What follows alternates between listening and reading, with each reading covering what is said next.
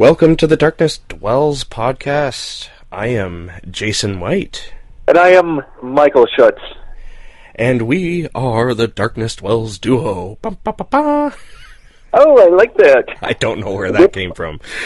Okay. I'm whipping my cape around. Yay! No. So how are you doing, Michael? I'm doing pretty good. I have almost hit 50,000 words on the next new book, so that feels good. That's awesome. And I also want to say, and I wanted to say this on the show, to let people know that they're not alone out there. I've been fighting through some pretty nasty depression the last couple months. So, reaching that word count, and I think it pretty much on the last third of it. So it's going to be pretty short, but it feels good because it's really difficult to write for me when the depression hits. Yeah. So I keep fighting and I get things done and I keep moving forward, even if it's just really, really small stuff every day. Yeah. But well, that's good. That's good that you can move forward like that. Yeah. So I bet you the last, without getting too political or anything, I bet you the last week hasn't been easy.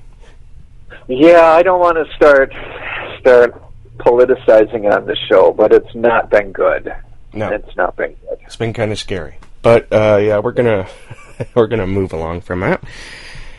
And as for me, as everyone knows, Crystal Lake Publishing is our sponsor, and we're so happy to have them as a sponsor. And they are going to be doing an anthology based on the movie Chud. And that's in case anyone doesn't know, that's the horror movie from 1980. Oh God, is it 84? I think it's 84. Yeah, and which tickles me to death because I love that movie and I've loved it forever. So I think people should submit a story. They're gonna be opening up submissions on December the 1st.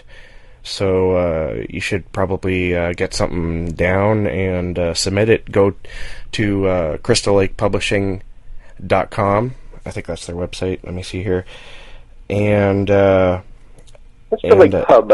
Yeah, check the it's crystalllakepub.com and check the guidelines for that. It's to me this is like a fun project, just like the movie is kind of fun. So there's been some debate about the guidelines, but I think that's just hyperbole, mostly because of the coincidence of the the American the presidency, who won the presidency, and I think that honestly had a little bit of the reason why people were complaining about the guidelines. But soon that'll be forgotten. What's happening is Eric S. Brown is editing the anthology, and he's got the permission from the producers who own the rights to the movie, and they've mailed to him a whole bunch of extra stuff that nobody has seen, and he's going to be including it with the book, so that's really awesome. Oh, I didn't know that. I'm really looking forward to this one. Reading it, I don't think I'm going to write up a story because I'm just having too much trouble thinking up something. But I love Chud, and this is going to be a great anthology to read. For me, this was like all breaks on every other project. I'm like, I gotta write a story, even if they don't. It's just an excuse to to relax and have some fun with the story that I would absolutely love to do. Because I'm not usually one who writes fan fiction, but I always wanted to. I just don't see the point because there's nothing I can really do with it. So this is like an excuse to go and have a little fun with something that I really enjoy. So that's going to be great. So that's my update. Is I'm going to be doing that, and I'm excited to do it. All right. So speaking of sponsors, as I just mentioned, Crystal Lake Publishing is our biggest sponsor, and we are more than happy to have them. They've been publishing since 2012, and they have quickly become one of the world's leading indie publishers of mystery, thriller, and suspense books with a dark fiction edge. And they have published stories from the likes of Clive Barker and Mercedes M. Yardley. The list is really long. Mark Allen Gunnels, Ramsey Campbell, three of those authors, previous guests of the Darkness Dwells podcast. So I highly suggest you go to crystallakepub.com and not only check out their guidelines, but check out their books and consider buying some, because these guys are going somewhere. And I think, I don't know, everything I've read from them has been pretty, really good. So I was a huge fan of Crystal Lake before. I was really surprised, actually, when you brought them up to me, Michael, and you're like, yeah, they're interested in supporting the show. I was like, what? They have a great editing team that I think it's really clear whenever you read anything that they publish. They do that really well. Yeah. So it's always got a good, professionalism and shine to it. Very much so, yeah. Really high quality. Quality. And we are also sponsored by Audible.com. Now, Audible is an Amazon company, but they specialize in audiobooks. Go to www.audibletrial.com/darknessdwells and sign up for a free month-long trial membership, I should add. It's free. So basically the free part is getting a free audiobook, and you can choose any of their 180,000 titles in their catalog. I actually think it's more than that now, but basically if it exists on audiobook, they probably have it. And it's a really awesome. I've been a member myself since, I don't know how long, since their early inception anyway. So I highly recommend that you do so too. It's a great way of fitting in some extra books for your reading list during the year. I'm going to suggest, since our guest this week is Johnny Daggers, and we're going to be talking about his new book, I'm going to suggest that you go get yourself a copy of that. I've listened to the audio, and it's pretty cool. I've enjoyed it a lot. It's written by Johnny Daggers, obviously, and narrated by Johnny Daggers. It's about an hour long, and it's unabridged, so check that out. And so we're going to take a quick break now, and when we come back, we're going to discuss some news, and then when we're done with that, we're going to be talking with Johnny Daggers himself. The man himself. So stay tuned. Go nowhere. Or die. Everybody knows that the dice are loaded. Everybody rolls with their fingers crossed. Everybody knows the war is over. Everybody knows the good guys lost. Everybody knows the fight was fixed.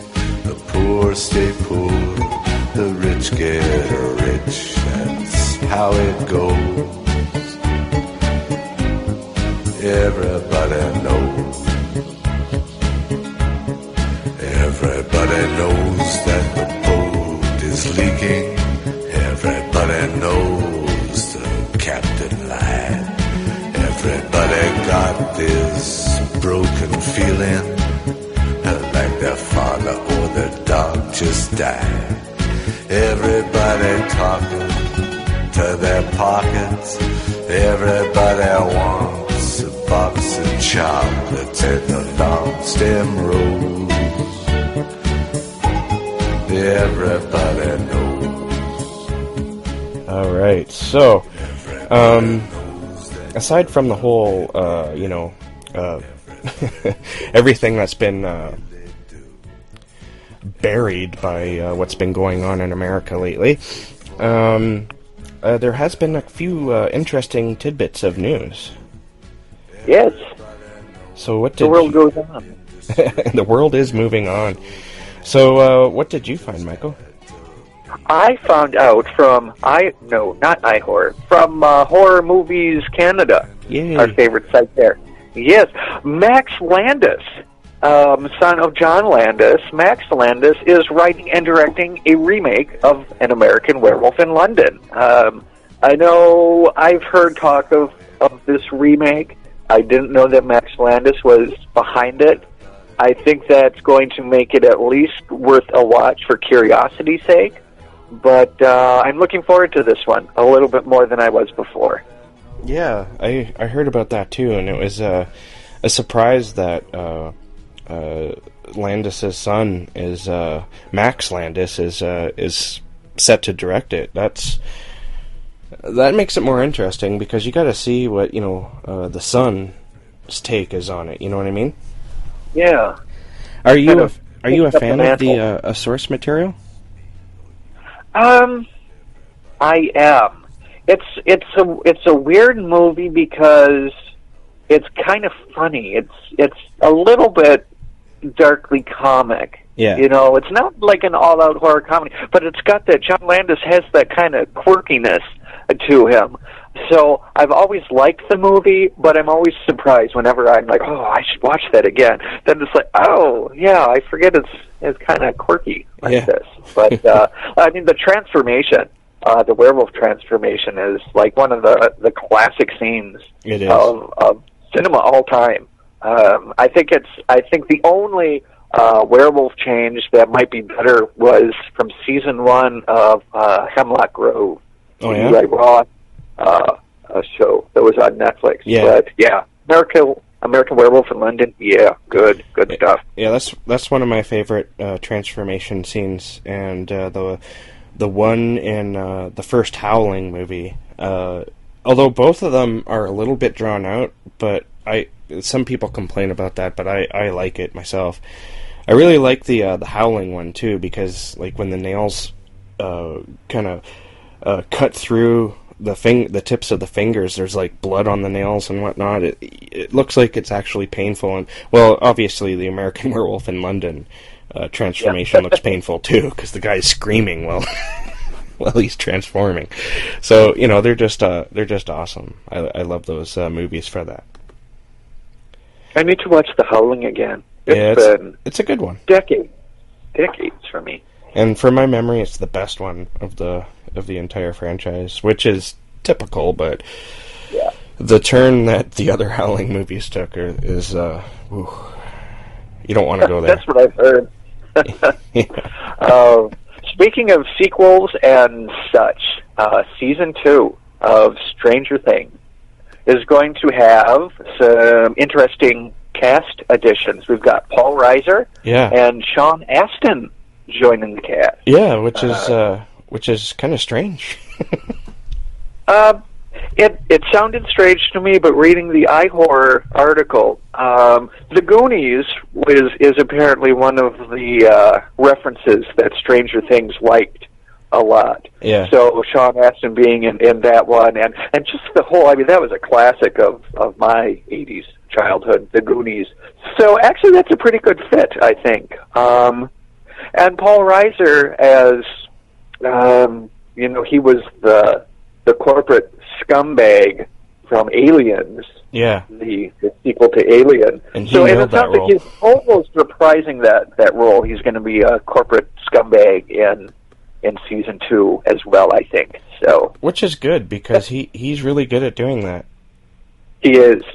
I don't know why, because he's like really nice in everything else he does. I like Mad About You and everything, but he has that ability to take that and twist it a little bit, so he can do it disingenuously, which I think is a really neat talent. Well, there's a lot of actors who say that playing the bad guy is often fun, and maybe that has something to do with it. I would always want to be the bad guy. If I were an actor, I'd want that. I would want that. Speaking of which, this isn't technically a piece of news, but I've been watching these documentaries lately about David Prowse, who played Darth Vader. And, I didn't know this, but he's, banned from official Star Wars conventions because apparently in some press conferences early on, after the original Star Wars, he was giving away information and speaking out of turn, and There's this feud with George Lucas. And it wasn't David Prowse's face in Return of the Jedi when they take off Vader's mask. So not only did, he was surprised when it wasn't his voice, but then come Return of the Jedi, they filmed behind his back without him knowing the scene where they take off the helmet. So after 3 movies of him being Darth Vader, it wasn't even his face on scene. I think it was a real shit move there by Lucas. That is. Maybe the guy's a dick. This made me think about that. Yeah. Maybe it's like, David Prowse is a dick? I really don't. He seems like a nice enough guy. He might be. You never know. I think he could be a dick. I've watched these documentaries, and he's actually really famous in England for being the Green Cross Code guy. He did these traffic safety commercials. Oh, yeah? That he's won awards for. He met the Queen and everything. So that's like I think that's his proudest accomplishment is what he says. So that's anyway, behind the scenes for one of cinema's greatest villains. Yeah. Which is really which is kind of cool. I mean, it's weird, but how they would screw him over so much, but well, he is Darth Vader after all. He is, but he's not allowed to say that anymore. No. You're not Darth Vader, but I was in that costume the whole time. Yeah. We don't care. Screw you. I'm George Lucas. I have the power. Oh, God. Let's see. The only other thing that I had, also from iHorror, it's where I go from horror news, 6 hidden horror gems from the 70s. That's right. Another list. Yay. And you can find that list on my own Facebook page, Michael Shuts Fiction. And after the show, I will try to remember to put it up on the Darkness Dwells page as well. This is, I'm going to be working my way through these, and hopefully there are some good ones, because some of these lists are, I don't know who puts them together. But I'm looking forward to taking a look at some of these. Cool. That sounds like a lot of fun. What's the name of the list again?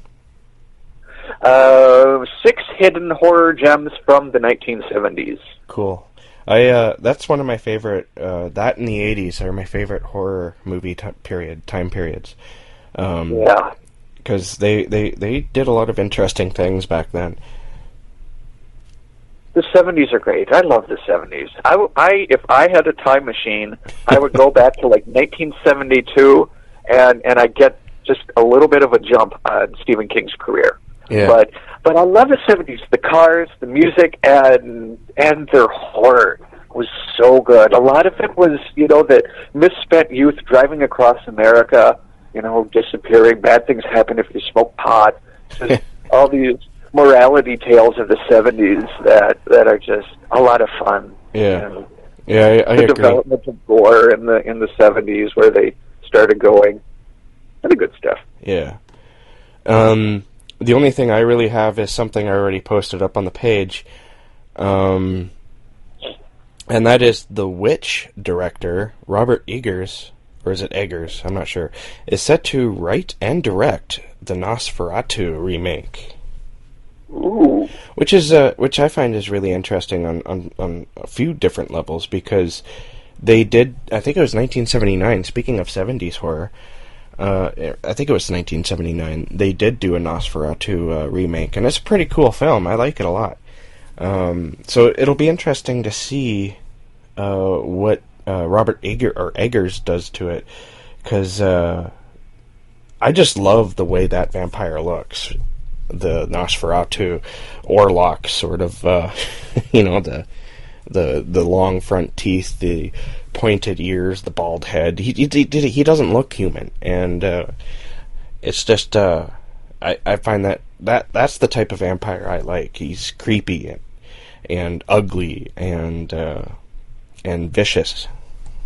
He's definitely the kind of vampire that Stephen King likes, and that's just an iconic image. You're right, the Nosferatu. Yeah, really, and damn creepy. They even borrowed that. Speaking of Stephen King, Salem's Lot, the movie adaptation, heavily borrowed from. I'm talking about the Actually, this is around, I think, 80 or 70s, late 70s as well. That was 79, wasn't it? Yeah, I think it was 79, 78, 79, when they did the adaptation for Salem's Lot, the TV or the television miniseries. That vampire looks a hell of a lot like Nosferatu, except his skin is blue. Of course, the Nosferatu that we're familiar with, the 1922 film, it's obviously in black and white, so we don't know if he's blue or not. But he doesn't look blue; he looks pale, very pale. And so is the remake of the Nosferatu film. I don't know if there's any other Nosferatu remakes, which is funny because, the source material is Dracula, so are they, in a sense, making a Dracula film? There is, it's kind of a pseudo Nosferatu remake with, wasn't John Lithgow, Gary Oldman? Shadow of a something. Oh yeah, that was Willem Dafoe and Shadow of the Vampire. Willem Dafoe. I think. Yes, that's an interesting movie. It plays with the Nosferatu. Yeah, movie making the vampire that they used for the actor they used to play Orlok or Nosferatu is actually a vampire, and people start disappearing from the set. It's a good movie. I liked it a lot when I saw it. And Willem Dafoe really nailed that part. It was like that role was made for him. I like Willem Dafoe. Yeah, me too. He's a very odd kind of actor. He does a lot of odd roles, and that's one reason why I like him. Although he might disagree. Talking about bad guys, he plays a good bad guy. Yeah, he does. He's a very excellent bad guy. So that's all I have. So we're going to take another break, and when we get back, we're going to be talking with Johnny Daggers.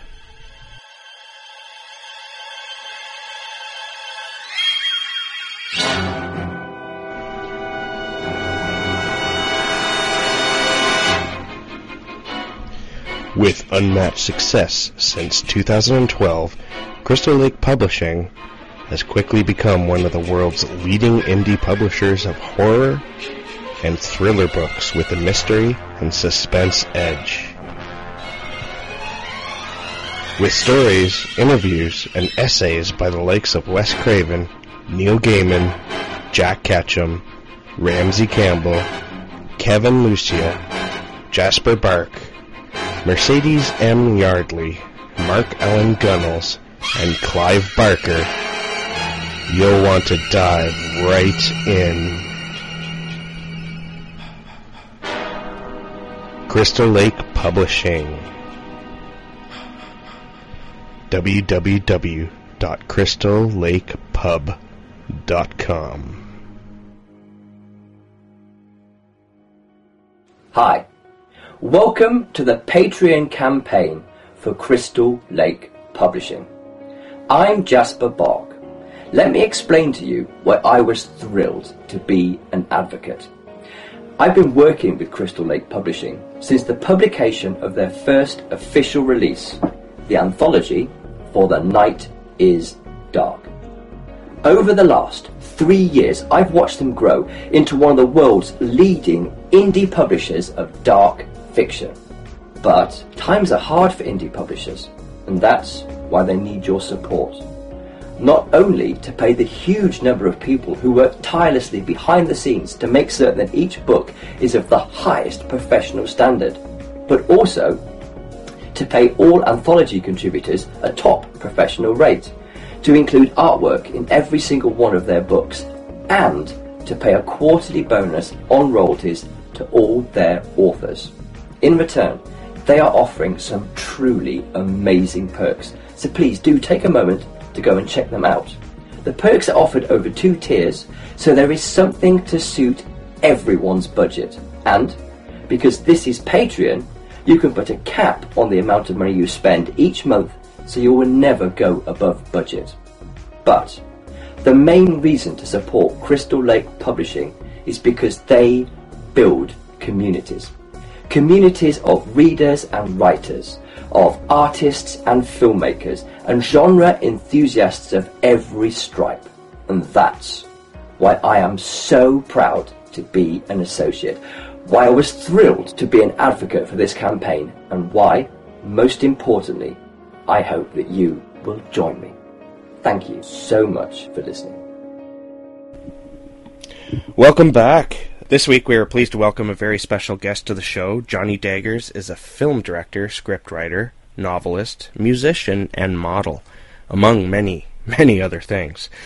His directorial debut is the 2010 short film Samhain. Is that how you pronounce it, John? John? That is correct. Okay, that would be the correct Gaelic way to say it. Here in the States, everyone says Samhain, but yes, I like to say Samhain myself, but you never know, right?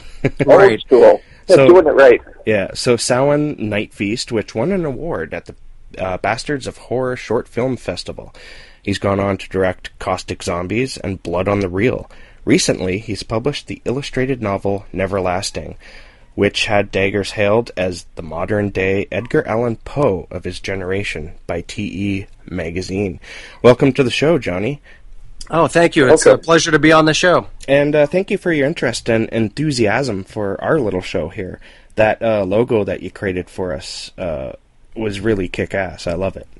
Oh, I'm glad you like that. It was just something I threw together to, help promote this show. I'm familiar with a few of your episodes, and I've always enjoyed the shows that I've heard, so it's an honor to be here. Yeah, when you first contacted me, I went and looked you up, and of course, so the first thing I saw of you was your picture, and I was like, oh, awesome, because your command of the camera is fantastic, and I don't know, you have a very sort of gothic and punk, air about you, and it's very deliberate, obviously, but I just yes, you've got the look, man. Yeah, for sure. There's one thing I like to do on the show is I like to break the ice, and usually it's with something silly. So I have to ask: does it hurt getting a tattoo on your head? It honestly does not, and that's not me trying to sound tough and macho. I just really have a high pain tolerance and am rather impervious to any extreme pain, but it actually was really relaxing for my head because my entire head, front and back, sides, is completely covered, along with the rest of my body. But for the head, the most irritating part of it wasn't the tattoo itself. It was that I had to lay down and stick my head in a donut while the tattooist was doing it, and I just thought that the donut was more uncomfortable than anything. Aside from that, I was literally on the verge of falling asleep because getting tattooed is very therapeutic, and since we're breaking the ice of the show, I always say that when I'm having a bad day, the first thing that I really want is a tattoo, and so I always joke and say, you could tell by looking at me how many bad days I've had because I'm covered. But there's just something about the buzz of the tattoo machine and just, the feeling of getting ink that's very therapeutic for me. So yeah, there's a lot of people who feel that way. I have a few tattoos myself, not even a tenth or a hundredth towards what you have, but honestly, if I could, I probably would. Yeah, I'm very sad that I really don't have much room left. So it's at that point, people always ask, "Where are you going to go next?" But at that point, some of my tattoos would have been 25, nearly, probably around there. I'm 42 now, so some of my tattoos are pushing 25 years of age. I can always go back, get those colored in, or there's always something that I can do. Or my dad always says, just get really fat and stretch your skin, and then you'll have more room. So,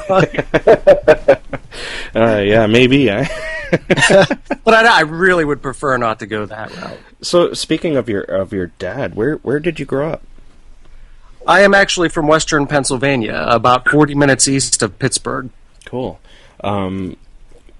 There's always like that transition from when you were a child to now when you're an adult. And when I look at people who have the amount of tattoos as you do, and you have this sort of creepy presence that like I said earlier is very it's intentional.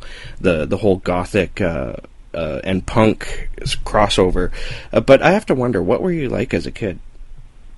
Actually, I was depressed, even though I always joke because this makes, I'm sure my parents feel absolutely terrible. See, my dad and I were like one and the same. My mother and father got married when they were very young. My mother was 17, my father was 18, and my father was really into punk at the time, so I grew up with bands like The Clash and The Ramones, and, he even liked some of the 70s metal, Black Sabbath and so forth. So I grew up with a diverse, really cool set of music on my playlist, and my mother was always more of the reserved type person, but they were wonderful, loving parents. And for some reason, ever since I was 4 or 5 years of age, I've always been really obsessed with the macabre. And in fact, one of the things that we talk about in the foreword of my book is that my mother, I was 4 years of age, and my mother walked into the kitchen and found me sitting on the floor crying. And she's like, "Honey, what's wrong? Why are you crying?" And at that point in time, only being 4 years old, I had realized that the average lifespan was 74 years of age. Yeah. So I remember crying and telling my mother, "I only have 70 years of life left to live." And she's like, "Why are you even thinking about this?" So I was always something about the macabre before I ever saw a horror film. It's always been embedded within me somehow. But I grew up listening to, Clash, the Ramones, Devo, Stray Cats, which actually I blame my father for corrupting me with the tattoos, because he doesn't have any tattoos. But I remember listening to the first Stray Cats album when I was roughly 5 years old. My dad had it on vinyl, and I'm just looking at the album cover, and I see these awesome greaser-looking guys covered in tattoos with, like, pin-up illustrations on the back of their record cover and old 50s cars. And I said to my dad, I said, "Someday when I grow up, I'm going to get a Stray Cats tattoo." And sure enough, when I was old enough to get my first piece, that was the first thing that I got, was the Stray Cats tattoo. And then from there, I realized, wow, like, getting tattooed doesn't hurt. It's actually therapeutic. And then, because I swore I'd only ever have one tattoo when I was 18, and now I'm completely covered. So, but what was the draw to tattoos? Like, was it the Stray Cats, or was there something else? Yeah, I mean, I guess aside from being a goth and a punk, I'm a huge rockabilly fan, and still, in fact, I'm going to see Brian Setzer at the end of this month. But yeah, I was just like looking at the Stray Cats, and that really developed my love for 50s culture and the greaser style and the pinup girls, and just seeing them with their tattoos. I just thought they were like the coolest looking guys that I had ever seen at the age of 5. And oddly enough, years back when I was doing a podcast, I was publishing a rockabilly magazine called Turn Up Speed magazine, and got to interview Lee Rocker from the Stray Cats. And cool. I told him that story about looking at the album cover when I was 4 or 5 and wanting a Stray Cats tattoo, and it really made him feel old. But to me, like, those guys were like such a huge influence, more than just musically. Like, I still love their music to this day, but just fashion wise and culture, and making me delve back into the 50s when I got a little bit older, and really discovering a lot of the great 50s films and music and actors, and it really changed my whole life. So yeah. So, were you also big into movies and books while growing up? I was really into it. It's funny because being a horror filmmaker, people always ask, well, what was your first love of film? And I think, like anything with my parents, they actually always let me watch whatever I wanted, but my earliest memories aren't of the films. I remember with my father and I would sit down and we'd watch, Addams Family and Twilight Zone and Dark Shadows, again, when I was probably 4 or 5 years of age. And then, I don't know, I couldn't even tell you the first horror movie I remember seeing, but it was young, I might have been 6 years old. It probably was like Abbott and Costello meets Frankenstein or something, teasing me into it. But, and I think I get that from my dad, because still to this day, my dad's not influenced me with a lot of bands, but I've influenced him. Like, I remember being in 7th or 8th grade and blasting Social Distortion out of my bedroom, and my dad walked past. He's like, what are you listening to? This is amazing. So I turned him on to Social D, and still to this day, like, if Social D has a new record out, I'll call up my dad like, hey, did you get the new Social D album yet? So it's just music and literature and film have always just been a very big part of my life. And I think before anything, it was my love of literature, and I was writing before anything. I think that before I ever discovered that I wanted to be in bands or make films, I had been writing seriously since about the age of 11. Awesome. I looking into you and researching you, I noticed that you learned how to play the piano fairly quickly. Yeah, I did. It was really, honestly, within probably a month of having a keyboard. I always knew that I could play an instrument if I had one. I just never, growing up when I was in bands, when I was like, the funny thing is, and I'll give you a funny story, a lot of people don't see me this way, but I was actually really athletic as a child, and my family actually had high aspirations of me getting a full scholarship either for football or basketball because I was just such a good player. But around the age of 15, I discovered rock and roll and women. And decided that that's it. I don't want to do sports anymore. I had been playing sports in leagues since I was 6 years old, and that's when I first got on my first Pee Wee football team, and then I played baseball and basketball, and so I was quite the athlete. But around 15, I discovered music, and not discovered, but I really decided that, hey, I want to start being in bands. And I was always a lead vocalist. I was always in punk bands, and I was always the lead singer, and I think just it was easier that I didn't have to worry about going out and buying equipment. And I was also in choir in school, so I knew that I could sing and had a pretty decent voice, so I just was always the front man. And then when I got into my early to mid-20s, I was in a death rock band called Black Mass 99, where I was the lead vocalist. And one of my best friends growing up since childhood, since we were best friends since kindergarten, he had an old Lowry keyboard that he had got, and he was ready to get rid of it and get a new one. He said, hey, do you want this keyboard? I said, I would love it, thank you. And within, a few weeks, I had already composed an EP. It was like 5 or 6 songs, and it was very orchestrated and very gothic and doomy. And within that month, not only did I compose that EP, but I got to open up for one of my rock idols, which was Eva O of the now long since defunct death rock band Christian Death out of Orange County, Los Angeles. So, that was pretty cool. That would have been really cool. That's like my childhood dreams coming true right there.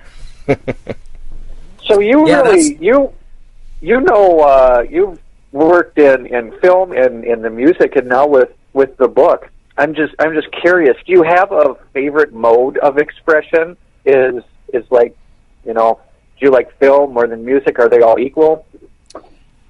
Well, honestly, for me, if I had to pick, and this is honestly the route in which I'm going with my career. Don't get me wrong, I love film, but I never aspired to be a filmmaker. That was all accidental from making Samhain Night Feast. I get so used to the American audience, but Samhain Night Feast. And that was purely a 20-minute short film made for myself and my friends, just basically as an excuse to drink and have a good time. And we were pretty fed up with Hollywood about what they were doing with the horror genre. We were sick of remakes, we were sick of sequels, and we just wanted to make a 20-minute short film that we wanted to see. And I never expected anybody else to see it. And then somehow Tim Gross and Mark Fleming from the Bastards of Horror Short Film Fest, or Charlie Fleming, found out about the film, and I found out they were showing it, so they gave me 2 free tickets to come and watch, and I didn't take it seriously. I thought, I'm going up against seasoned filmmakers, and I have no idea what the hell I'm doing. So back then I was rowdy, and I showed up with a case of beer and was getting drunk outside beforehand, and lo and behold, it ended up being voted the best film of the film fest. So I thought, if we could do this without any schooling or any effort, what could we do if we started a production company? But really, with my love, it's always been in the literary world and also with music. With film, even though I'm signed now, it's very difficult because even though I have a major distribution deal, I still have to self-fund all of my own films, so still, therefore, my films are being made on a very micro budget. And it's very disheartening because as a writer, I know that, I honestly feel I write very, very good stories that a lot of the times when you're working on a micro budget, you don't have the funding to be able to do everything that you would want to do to make that story stay true to, the actual script and or the novel. There's only so much you can do with hardly any money. So it's really frustrating. And right now I'm working on a 1920s black and white silent horror, which has always been my dream. But then after this, and I've talked about this a lot recently on other shows, is that I'm probably going to take an extended hiatus from the world of film and strictly just work on writing, because writing has always been my first love. And I'm already working on another novel, which is going to be a collection of shorts, and that's going to be entitled A Collection of Entrails. And it's going to be a lot of the poetry and dark stories that, I believe it or not, I still have some of the old poems and short stories that I wrote when I was 12 years old. And they're still just as dark as things that I am writing nowadays. So I thought, well, this would be a really cool collection of modern short stories, and going back and picking out some of my favorites that I wrote as a young child and putting a collection of stories together. But really, that's where my love lies. I would rather spend the rest of my days isolated in a cabin in the middle of nowhere just writing novels than anything else. So yeah. That kind of surprises me that you chose that one, but I feel the same way. Literature is my first love, so I get it. Yeah. Although, I'm sorry, go ahead. No, you go ahead. Oh, I was just going to say, I'm a very recluse person. Like, when I'm around people and I feel comfortable in my environment, I very much enjoy myself. But honestly, I spend a lot of times, I feel like Jack Torrance from The Shining, because I purposely choose to spend 98% of my time, isolated indoors with my animals and my girlfriend, and I really don't like to venture out too much and be social. I used to be very social, and I think I just burnt myself out with the social scenes, and I'm just very, very recluse. So to me, writing is the most therapeutic form. It was my first love, and I don't really have to worry about interacting. Yeah. So, which I can attest to it as well, because, actually, I'm pretty sure Michael can as well, because we're both sort of the same in the sense that we don't really like leaving our respective places of residence. Right. I'm practically a shut-in. Yeah. No, that's good. So it's three recluses talking on the radio. This is yeah. Actually, that was part of the reason why I started this, is because there's nobody. I live in a small Canadian town, and there's absolutely nobody around here who likes the things I like. I'm like the freak, and so I wanted to reach out to talk to other people who are doing the same things I am, because even though you like staying in, you need to reach out and touch base with people who have the same interests as you. At least I do. You do. No, you really do. And as a matter of fact, as of late, I keep thinking that I really do need to get out and interact, because in my younger days, I used to do a lot of public speaking. I used to do a lot of interacting. I'm used to doing Q&As for my films and going to screenings, and anymore, I don't do any of that. Yeah. And I know my publisher wants me to go to conventions and promote the book. And now with social media, even though I'm not really a fan of technology, but it is wonderful in the respect that it brings folks like you and I together where we may not meet otherwise. And it also enables me to be able to promote the book without being directly interactive with people as well. So yeah, exactly. But yeah, it's just, I found that when I was recording the narrative for my audiobook for Neverlasting, I just thought, wow, this just seems, I pretty much, my conversations when my girlfriend's not here is I sit around and I talk to my animals. And I think, what have I become? Like, I am such a shut-in that, my main source of conversation is with my dog and two cats, but yeah. But I enjoy it, though, really, because they're loyal and I love them, and yeah. And you know what? They talk back in their way. They do. So going back to your first movie, Samhain Night Feast, can you tell us a little bit what that movie is about? Yeah, sadly, it was a zombie film, and I only say sadly. I joke, I jest about that because this was back at 2010, before Walking Dead, and before the zombie craze really took the world by storm. And being from the Pittsburgh area, that's the home of George Romero, the godfather of zombies with Night of the Living Dead. And the really interesting thing about them is that they stayed in Pittsburgh all these years, and I got to know a lot of the people behind the scenes with Night of the Living Dead. I've even met Romero a few times, and so zombies were always my main love for the horror genre.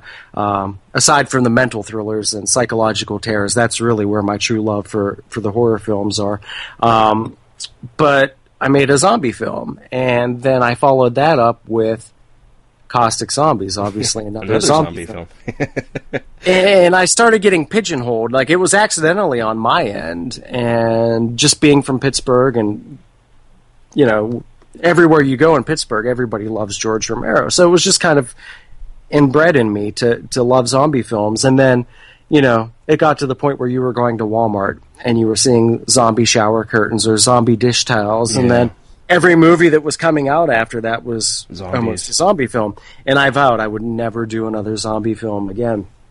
So since 2011, I have not made a zombie film, nor will I ever make another. Just because it's just too played out for me. And honestly, my love is more in the psychological terrors. I grew up as a fan of Alfred Hitchcock and early German expressionist films. Cool. Films like Cabinet of Dr. Caligari and Nosferatu and Metropolis. And so, to me, it's not really horrific to show a lot of blood and guts in film, because we're all kind of... I don't know the word for it. I'm at a loss for words.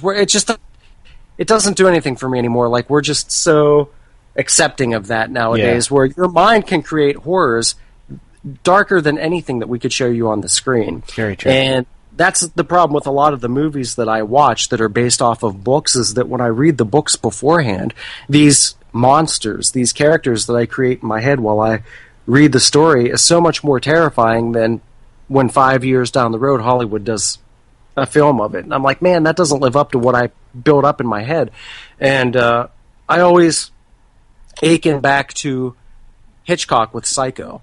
Like, with Psycho, when Janet Leigh was in the shower, we never see the knife entering her. We never see her being stabbed. But the horrors that your mind creates just watching that is far more terrifying than actually seeing the knife go into her. So it's that psychological suspense. And that's what I've always loved. So. Yeah, me too. Yeah, Jason and I talk a lot about dread, and that's something that I really crave when I see a movie. Is not like what they try to do with their scares and the jump scares and that. I like that overpowering sense of dread. If I'm sitting in that dark space and I feel like it's the beginning of the roller coaster ride and it's just slowly cranking up and it just never stops. That's so much more effective. Exactly. Most certainly. Yeah, atmosphere is definitely important. I am a fan of gory things, but there's nothing wrong with that either. No, there's a place, but what I was going to say is that I prefer the atmosphere, honestly.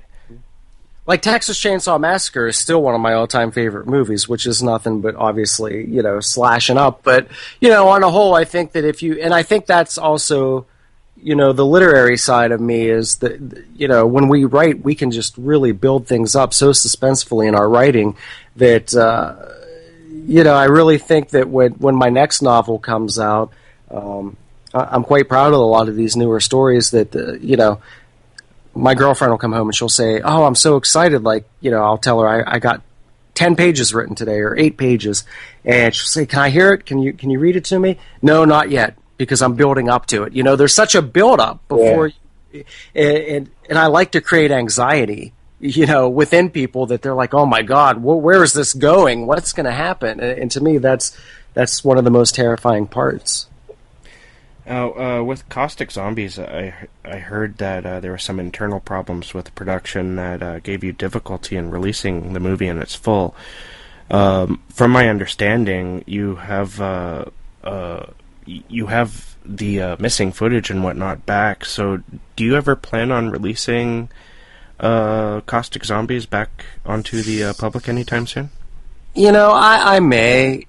It's one of those things where, even like with Tim Burton doesn't like to show a lot of his earlier works when he started off because, he was learning the ropes and that wasn't really who he was as a filmmaker. And for me, with the world of film, never aspiring to be a filmmaker and kind of having that thrust upon me, I was really learning and making things up as I went along. And I think that where I'm at now with filming my next film, Noctambulist, we're nearly done. We have one more shoot date, and then the film wraps. I think that, I'm where I want to be finally in the world of film, as opposed to where I was at in 2010, 2011. Yeah. And even where I was last year with Blood on the Reel, because that was a documentary that I put together, but really it didn't involve me being a filmmaker to do that documentary, because originally I wanted to do a documentary just talking about the trials and tribulations of being an independent filmmaker and sharing some of my stories that I've encountered over the years. And it really was only supposed to be a documentary consisting of myself and maybe 3 or 4 other filmmakers that I knew personally. And once word got out about it, I had over 90 filmmakers contact me that wanted to tell their stories and be a part of the documentary. Well, some of those filmmakers were in New Zealand, some of them were in Germany, some of them were in the UK. And obviously working on a micro budget, I didn't have the funds to go to these places to interview and sit down with all my gear. So what I would do is I would send them questions and have them film themselves and send me the footage. So even with Blood on the Reel, it wasn't really a film that I made per se. Like, it was a concept film, and I asked other filmmakers interview questions, and then we kind of just compiled the film and put it together in a documentary format. But as far as, the filmmakers, they filmed themselves, they did their own audio work, and really the only things that I filmed on my end were, myself, doing my segment. So, I don't really count that, as doing a film. So I think where I'm at now as an actual filmmaker with Noctambulist is where I want to be, and I feel like I'm going to be very proud of this film. But again, in the world of independent film, there's always a lot of internal issues, which is one reason why I just kind of want to get away from it and just focus on writing, because I don't have to worry about a cinematographer, I don't have to worry about an editor, I don't have to worry about a cast or crew or filming permits or locations, and there's just always... It never fails. When you're working on a set with 80 to 100 people, there's always going to be somebody that has a problem with somebody else, and animosity develops and forms, and it's one of those things. When you have creative people working together so closely for several months, friction's going to happen at some point, and it's just, I love that world, but also, too, when you're working on a micro budget, it makes things so much more difficult that people get frustrated. And then when you get frustrated, tempers flare and things happen, and I just really honestly find it much easier and much more satisfying to sit down and write a book than to deal with all of that. So, I mean, maybe I'll release Caustic one day, but I feel like to the people that were involved with that film, I owe it to them because they did put time and hard work into it. But by the same token, there's a point where you can't really resuscitate the dead. Like, why go back to something that really, something that quite frankly died 6 years ago, and try to resurrect that? It just seems kind of silly to me. Yeah, I can understand where you're coming from on that. But there is the future to look into as well, and you're working on some pretty interesting things right now. Yeah, I mean, with Noctambulist, that is, with my love always being in film noir and German expressionist films, this is really, honestly, I think, and I know that probably my distributors, when they hear this, they're probably going to be rather saddened, but if I do decide to leave the world of film, this is the film that I think that I could be very happy to end it on this note by saying that I finally made the, film noir expressionist type film that I wanted to do.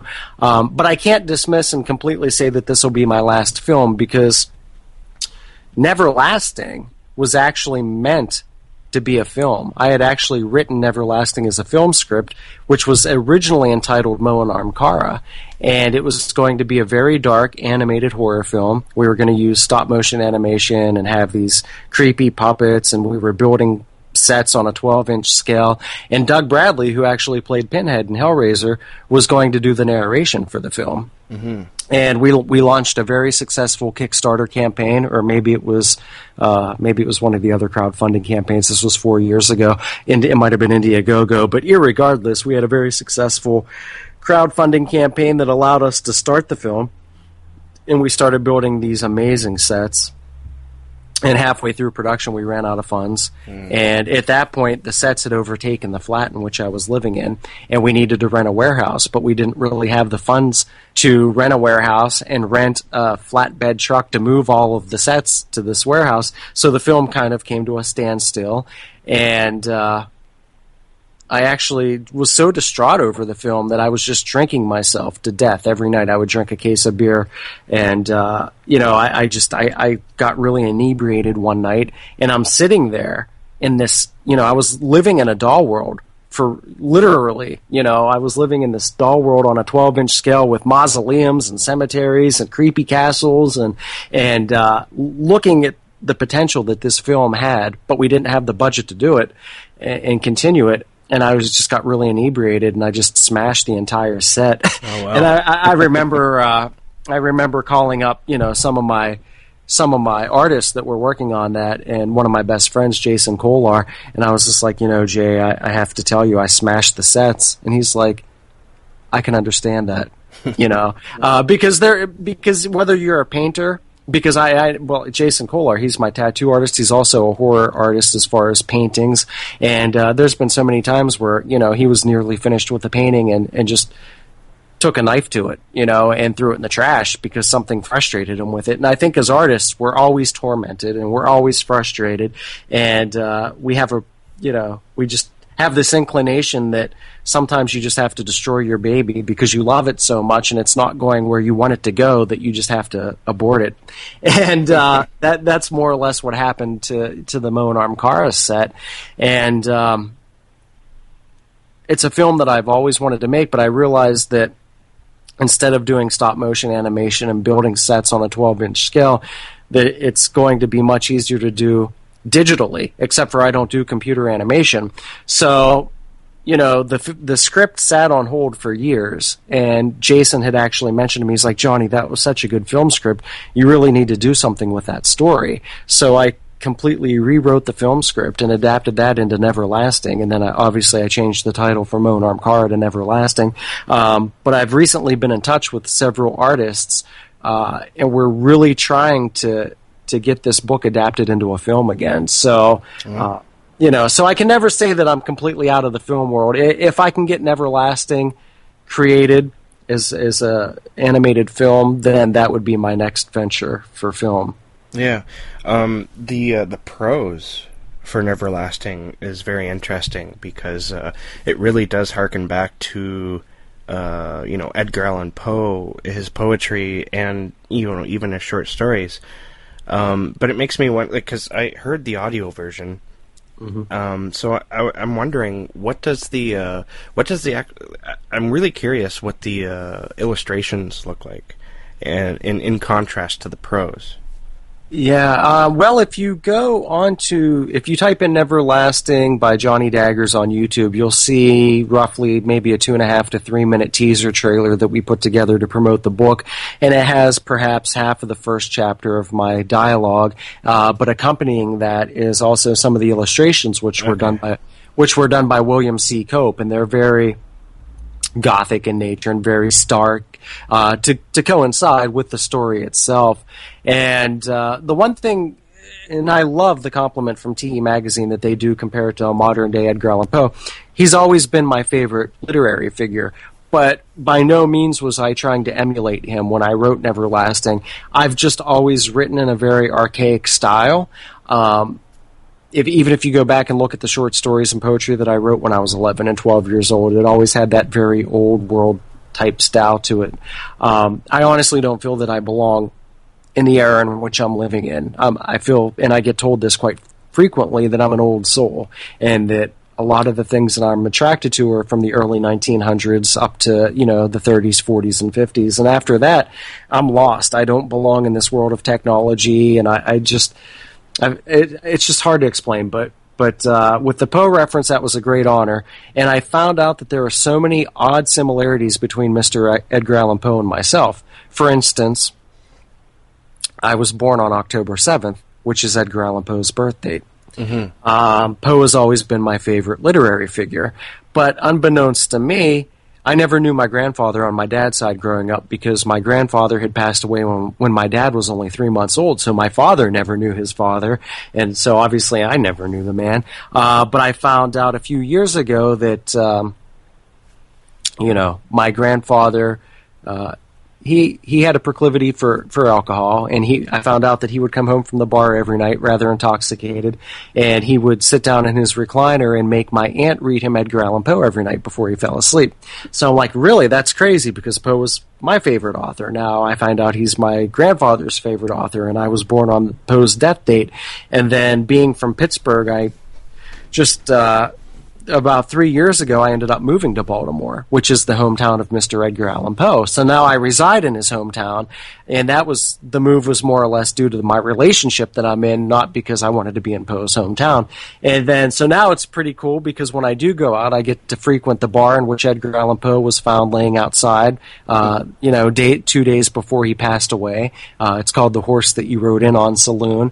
And so there's just all these weird similarities and coincidences between Mr. Poe and myself. So I think that Neverlasting was the perfect release for me. And also, too, unlike the world of film where it was thrust upon me, with the literary world, I actually had a say in what I released in the direction in which I go in as an author and as a writer. So I'm very proud to have Neverlasting be my first release. I think it's a very good indicator as to the body of work which will follow. It may not be as archaic and rhyming fashion, but just that very dark sense of writing which Mr. Poe did so well.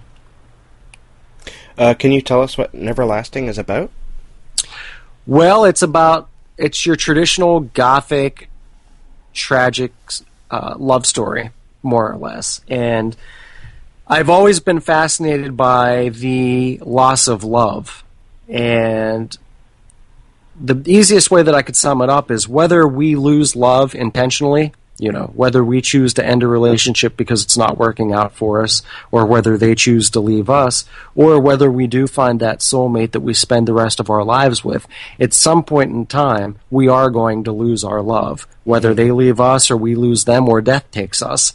And so Neverlasting is a tragic love story where you have these two characters who are happily betrothed, and shortly after their wedding ceremony, an unspeakable curse which has been put upon the land comes to life and rips these two lovers apart. And now they're stuck in the afterlife trying to somehow reunite and deal with their struggle of losing one another just after having wed. So to me, it's just always such a tragic thought, and to me, I think it plays a lot on, and I think this is a common theme that you'll see a lot throughout my stories from here on out, is dying alone.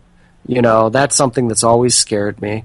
I often think about, again, going back to that 4-year-old child of me that was found crying on the kitchen floor, and contemplating how many years of life I had left to live. I still often wonder, like, when my time comes, will I have had a chance to say goodbye to my loved ones, or will I be taken suddenly, or, will I be alone, or, will I have them by my side?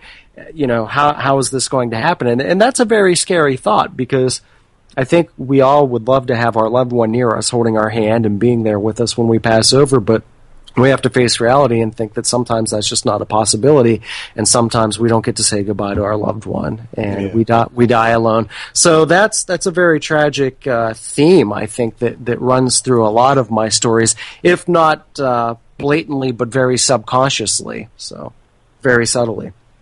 Yeah, and that is a scary thought. Like, I think the three of us could maybe claim that we have perhaps an obsession with death, and there's a reason for it.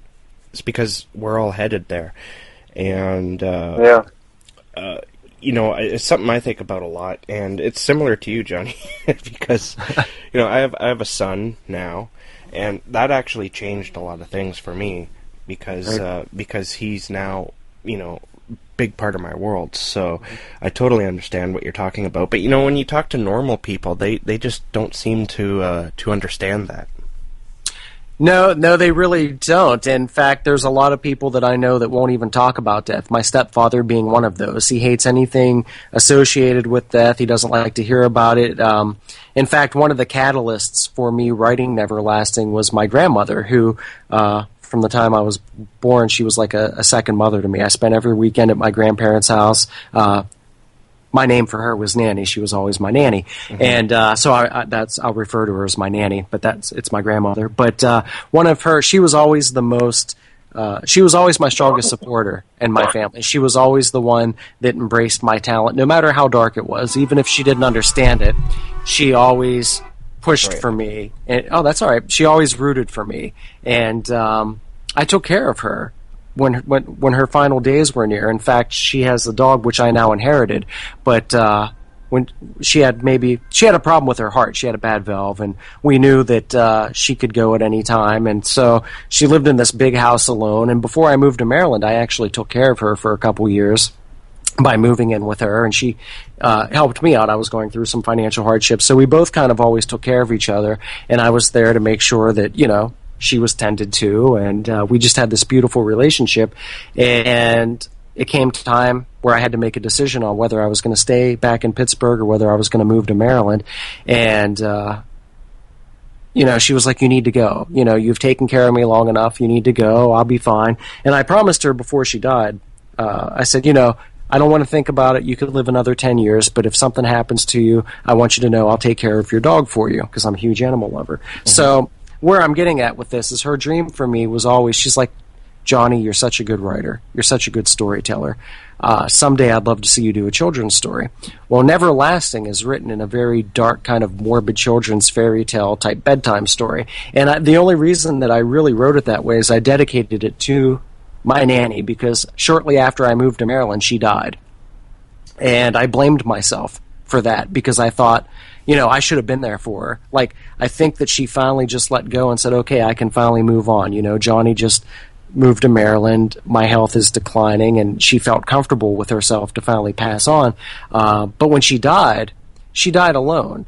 In fact, she was laying in her home dead for 3 days before anybody found her. And her dog was laying at her feet the whole entire time, her loyal dog, which I now inherited, and she's my everything, this little pup. But, I had a really hard time with that, thinking that, I really blamed myself. Like, how dare my nanny be left alone dead for 3 days before anybody found her, and she didn't get to say goodbye to anyone. Although I do think that she did come to me and say goodbye. Now that I think back upon it, there's some supernatural things that kind of happened. But that really kind of catapulted me into wanting to do Neverlasting and dedicate it to her. And it's kind of the closest thing to a children's story that I would ever write, would be Neverlasting. But again, that's the thing. It's like, I would have loved to have said goodbye to her. Unfortunately, life didn't work out that way. So when thinking about death and how we're all going to die, am I going to be alone and found 3 days later, or am I going to have my loved one by my side with my animals? And, it's so difficult to think about, but it's something that has plagued my mind and I'm kind of obsessed with. Yeah, I totally understand that. And Michael, I know you, you're in the same boat. I am. Every birthday of mine, I start running the numbers to see how many years I might have left and what I can accomplish in that time. Yeah, it's funny. I think artistically we all do this, and the one thing that my girlfriend hates, which I really should just, I should stop, but I can't help it.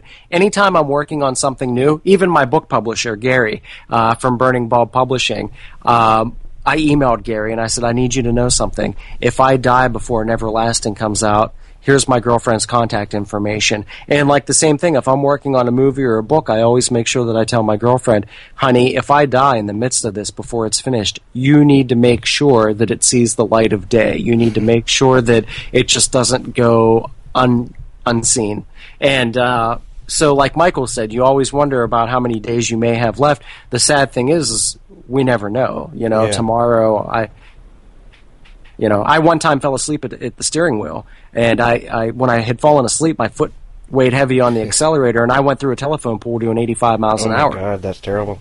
Yeah, so quite frankly, there's a good chance, technically I shouldn't really be here today. It was the ambulance and the paramedics and the police that showed up to the scene said, we don't know how you survived it, let alone all I had was a scratch on my neck from the seatbelt. So, we can be taken at any time, and that's something that terrifies me because I don't want to leave anything. In fact, Leonard Cohen just passed. Yeah. From a Canadian, and Montreal. One of the greatest musical influences who I adore. I'm a huge Leonard Cohen fan, and I was just watching, or listening, I should say, to the final interview that he conducted before he died. And he said, this sounds so cliche, but I like to, he said, when you have your house in order, there's something very peaceful about it. So he knew that, he had cancer and he didn't have much time. He got his house in order. He got all of his affairs in order, and he has a lot of poetry that he's working on that, unfortunately won't be released until now after his passing. But he said, I want to make sure that I tied up all my loose ends. And he said that's a very cliche expression, but it's so true. He said, when you're working on things, you want to make sure that even after you're gone, that some of your work can still be released and put out there. So it's God bless Leonard Cohen, rest in peace, and I hope that he's well where he is right now. But he really said it, quite eloquently and very realistically about putting your affairs in order before you die. And luckily, he had the chance to do that. He wasn't taken well, he was taken too soon, but you know what I mean. He knew that his time was near, and he was able to get his affairs in order. Where we don't know if we're going to have that opportunity per se. I saw a quote from one of his final interviews where he said, and it really struck a note with me because he was. How old was he? He was 80 something? 82. Yeah. 82. And he said that he was ready to die. And at the time when I read that, I didn't know how old he was. I thought he was maybe 60 or 70, right? And so I was like, wow, like this is a fellow who really, is sort of like like me. He thinks about his mortality. Yeah. And well, that comes through in his lyrics and poetry too. Right. Yeah, he's always written, I believe Bob Dylan even said that, when you listen to Leonard Cohen's work, it's like listening to scriptures because it just had such a, sometimes overt and sometimes very subtle religious aspect of things. But, his newest album, which just came out in September, so, his new album came out literally 2 months before he passed. I was glad to see that he released that, and that whole entire album, I think the first track is entitled You Want It Darker, and just the whole album just has a dark undertone about meeting his maker and being at peace with death. And, he even mentioned that in his final interview that he's like, I've had time to accept this and make peace with this. And I think that's fantastic. I often wonder, am I going to be able to have that luxury of making peace with everything before I die, or am I going to be taken so suddenly that it'll become, I'll be taken by surprise. Yeah. So and this is just really one of probably the most depressing interviews you've ever had. No, you know what? And in all honesty, I like talking about this stuff because it doesn't make me feel so, I guess, alone, because this is the way I think too. So, well, I feel more alone than ever. Thank you very much. Well, I apologize, Michael, but these things need to be addressed, I feel. And I know. So you released Neverlasting recently. Has it been doing well? Is it getting a lot of good recognition? Yeah, the reviews have been outstanding, and from what I understand, it's selling very well for being an independent, more or less independent, even though it was done through a publishing company. I didn't self-release it, but it's still, Burning Ball Publishing, they're wonderful. I love Gary, and I love being on Burning Ball, but they're a smaller publishing house, so, they don't really get a lot of attention, or as much attention, I should say, as some of the bigger publishing firms. But it's getting out there, and the people that are picking it up, and the critics absolutely adore it. And the one thing that to the people listening out there, I know of a lot of people that have purchased the book that they haven't left a review for it yet on Amazon or Barnes & Noble, and they'll email me and tell me, hey, I just picked up your book, I love it. But But I want to implore those people that if you have purchased the book to please, sometimes it takes me 3 months after a purchase before I go back and review something, but reviews do mean a lot to artists because it shows other people. It's not really that I want your praise, although I do enjoy your praise. I don't want it to seem egotistic or an egomaniac where I want to see your reviews on there, but it helps to sell the book. So if you enjoyed it, those who have purchased it, please write a review so that others may feel more inclined to go out and purchase the book as well, because we don't make a lot of money being artists. That's very true.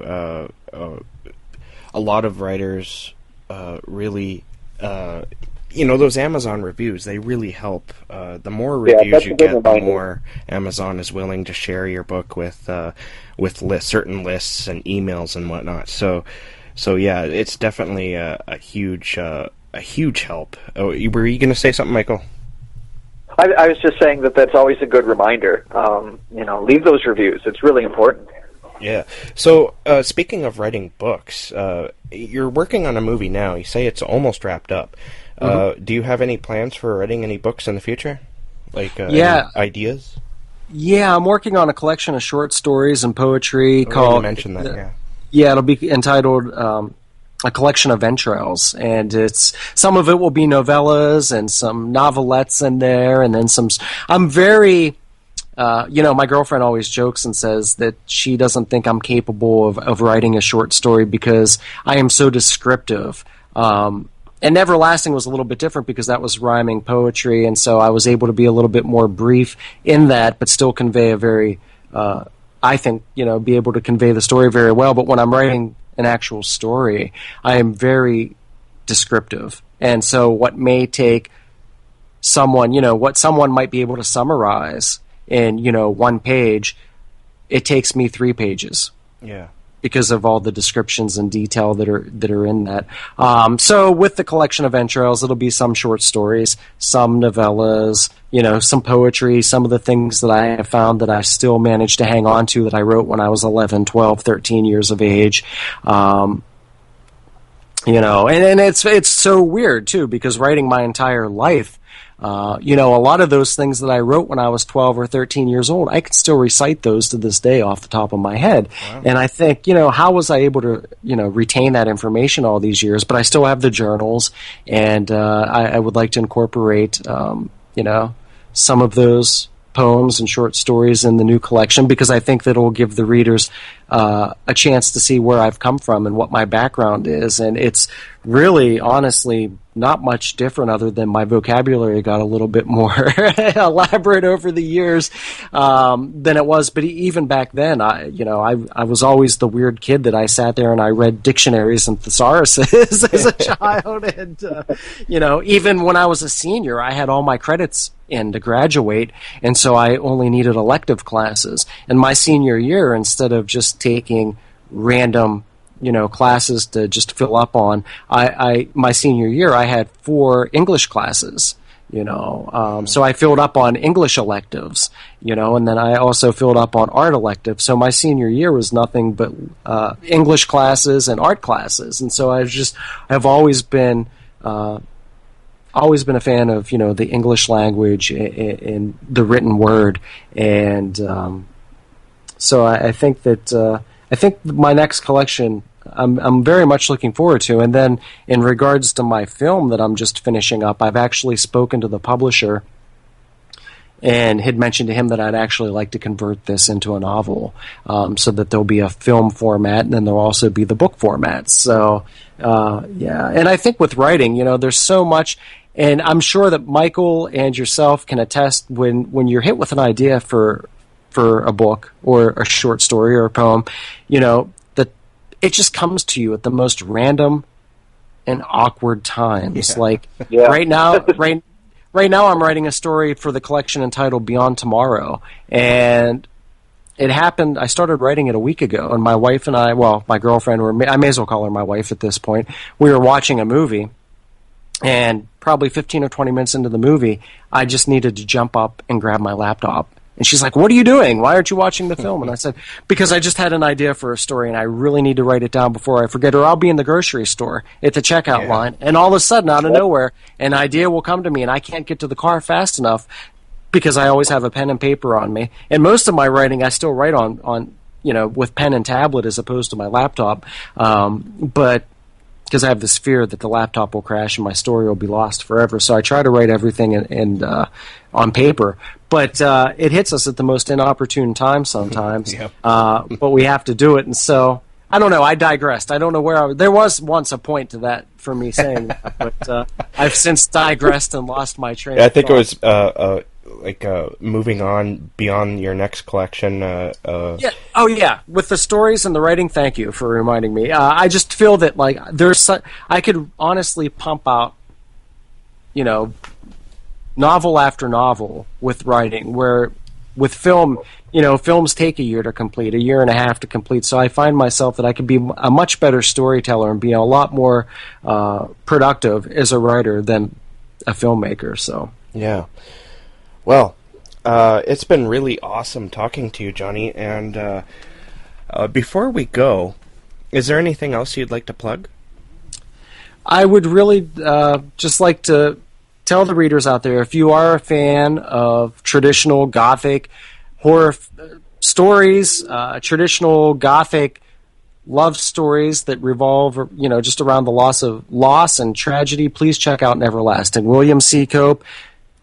I gave this man so much credit. I approached William when I started Neverlasting because I knew that I wanted it to be illustrated. And I told him, look, man, I'm not wealthy by any means. I don't really have any money to pay you to illustrate this book. But if you're interested to, get your work out there and be a part of something, I would love to have you do some work for me. And he was kind enough, to illustrate the book and did such an incredible job at making the illustrations true to the dialogue in the story. So a big thank you, to Mr. William C. Cope. And, I also want to thank Gary at Burning Bulb Publishing for the support that he has given me. And not only did he like Neverlasting enough to release it as a book, but after he read it, he said, with the rhyming poetry, the way that the story is told, it needs to be an audiobook. And this is a big step for Burning Bulb Publishing and in releasing a novel in 3 different formats. So we're testing the waters with this, seeing how an audiobook sells, along with the ebook and also the paperback. And I'm really pushing people to buy the paperback because I know probably Michael and yourself are the same way. There's nothing Morrissey. I'm a huge fan of Morrissey's music and the Smiths' music, and Morrissey has this weird fascination with stamps, and he loves the smell of the stamp blotter, and says that it's rather erotic and enticing. And I feel the same way with an old book. Yeah. Like when I walk into a used bookstore and you smell the tinged yellow pages and the old bindings, like that's just such a romantic, almost erotic in an odd way type smell that I love the physical copies being presented before me. So I'm not a real big fan of the ebooks, but the ebooks are illustrated, but I implore people to try to purchase the paperback and the audio book as well, because it's just the narrative and the dialogue with that is something that I feel needs to be heard as well. So yeah, just please support Neverlasting. And, as far as my films, I'm working on Noctambulist. So if you're a fan of film noir and German expressionist films of the early 1900s, I think that's something that a lot of people would like to check out. It's just so different than what we see nowadays with modern films. That, it's something I'm looking forward to because I love that stuff. So I can't wait to see what that looks like. And I having heard the audio, I want to get the physical copy of Neverlasting myself because I really want to see those illustrations, and I want to see the words, and I want to soak in the words. Right. I highly recommend that people go out and get it myself. Thank you. And one thing, too, for the readers and yourself that do buy the physical paperback, when Gary and I talked about putting the book out, we didn't want the book to look modern. So the book cover has a very matte finish to it. It's not gloss. It has an old look to the outside of the book, and then the pages are very antiquated. They're stained, and the pages inside the book look very old. So we wanted to stay true to the story, which was written in that very archaic fashion, and also make the book look that way as well. So I get excited. And I love that idea. Yeah, thank you. So, I love the idea that hopefully I'm still alive in 30 years, and then the book actually really will be old, and then since it was printed to make look really old, it'll just look even cooler. So exactly. So where can fans of yours reach you if they want to talk or ask you questions? They can always reach me at my official website, which is johnnydaggers.com. Also, they can find me on Facebook for Neverlasting. If you go to Facebook /Neverlasting Book, that's the handle for Neverlasting. And then my official page is /Johnny Daggers Official. And then on Twitter, my handle is Johnny Daggers #2 afterwards, because I forgot my login to my old account. So this is Johnny Daggers 2. You can reach me on Twitter. And I do try to respond to everybody, even if it takes me some time. I try to stay in correspondence with those that reach out to me, and I feel that we owe it as artists to, I don't like that whole mentality of, we're better than people. To me, I'm just an average guy, and if you reach out to me, I want to stay in correspondence, or at least message you back, and I try to keep that connection with my fans, whether they're fans of the film or fans of the book. So if you message me, I will respond. If you tweet at me, I'll tweet back, and I like to have that relationship with people. Awesome. Well, speaking of correspondence, we would like to have you on the show again when your movie comes out and when your next book comes out. Thank you, guys. It would be an honor, and I am very much looking forward to coming back. This hour flew by. I feel as though we only spoke for 10 or 15 minutes, but I feel that the conversation was very rewarding. I feel very happy, and it was very dismal by other people's perspectives. But for us, I think it was right at home for the three of us, so I enjoyed it. Well, there was that little dismal part, but, we got past it. Yeah, and I'm actually glad that Leonard Cohen worked his way in. He worked his way into the conversation. So rest his soul. He will be missed, but he left a lot of great work behind. So, I'm sure that Canada is very proud, as we are proud of him as well. Yeah, I think he's a worldwide phenomenon, and I have to say I'm a little proud that he comes from Canada. He comes from a very beautiful city of Montreal, and he's definitely Canada's soul, I think. I agree with that. Yeah, I would be very proud myself if I was you. So, all right. Well, thank you, Johnny. Yes, Michael, Jason, thank you guys. I really appreciate it and look forward to talking to you soon. All right. Thank you so much. Thank you. Have a nice evening, guys. You too.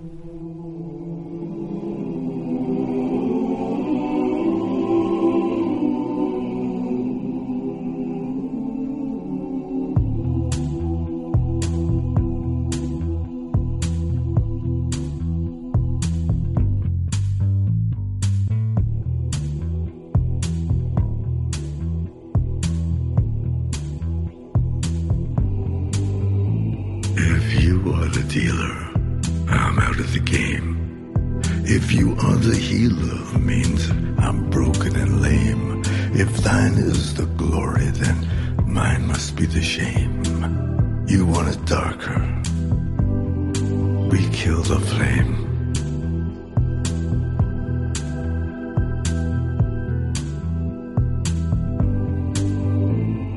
Magnified, sanctified be thy holy name. Vilified, crucified in the human frame.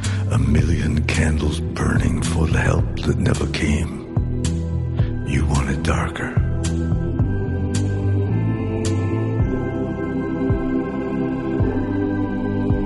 Hey, nay, I'm ready, my lord.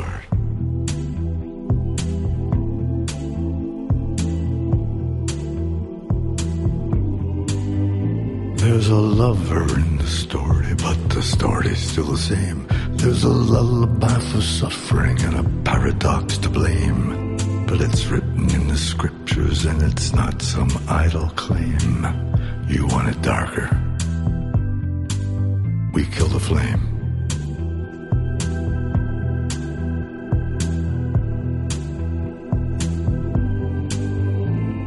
They're lining up the prisoners and the guards are taking aim.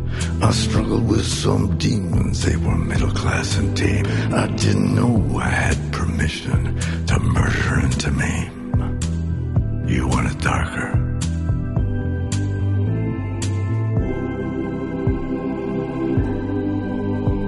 Hey, nay, I'm ready, my lord.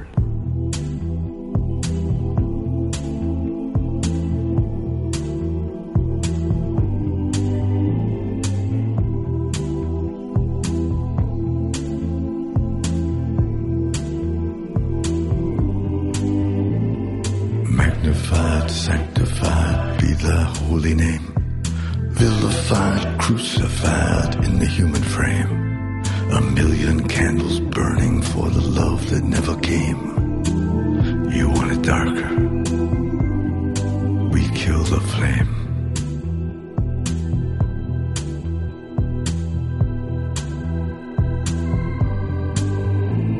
If you are the dealer, let me out of the game. If you are the healer, I'm broken and lame. If thine is the glory, mine must be the shame. You want it darker?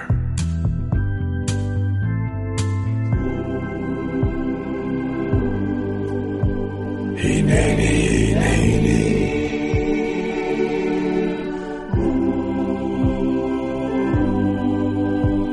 Hey, nay, I'm ready.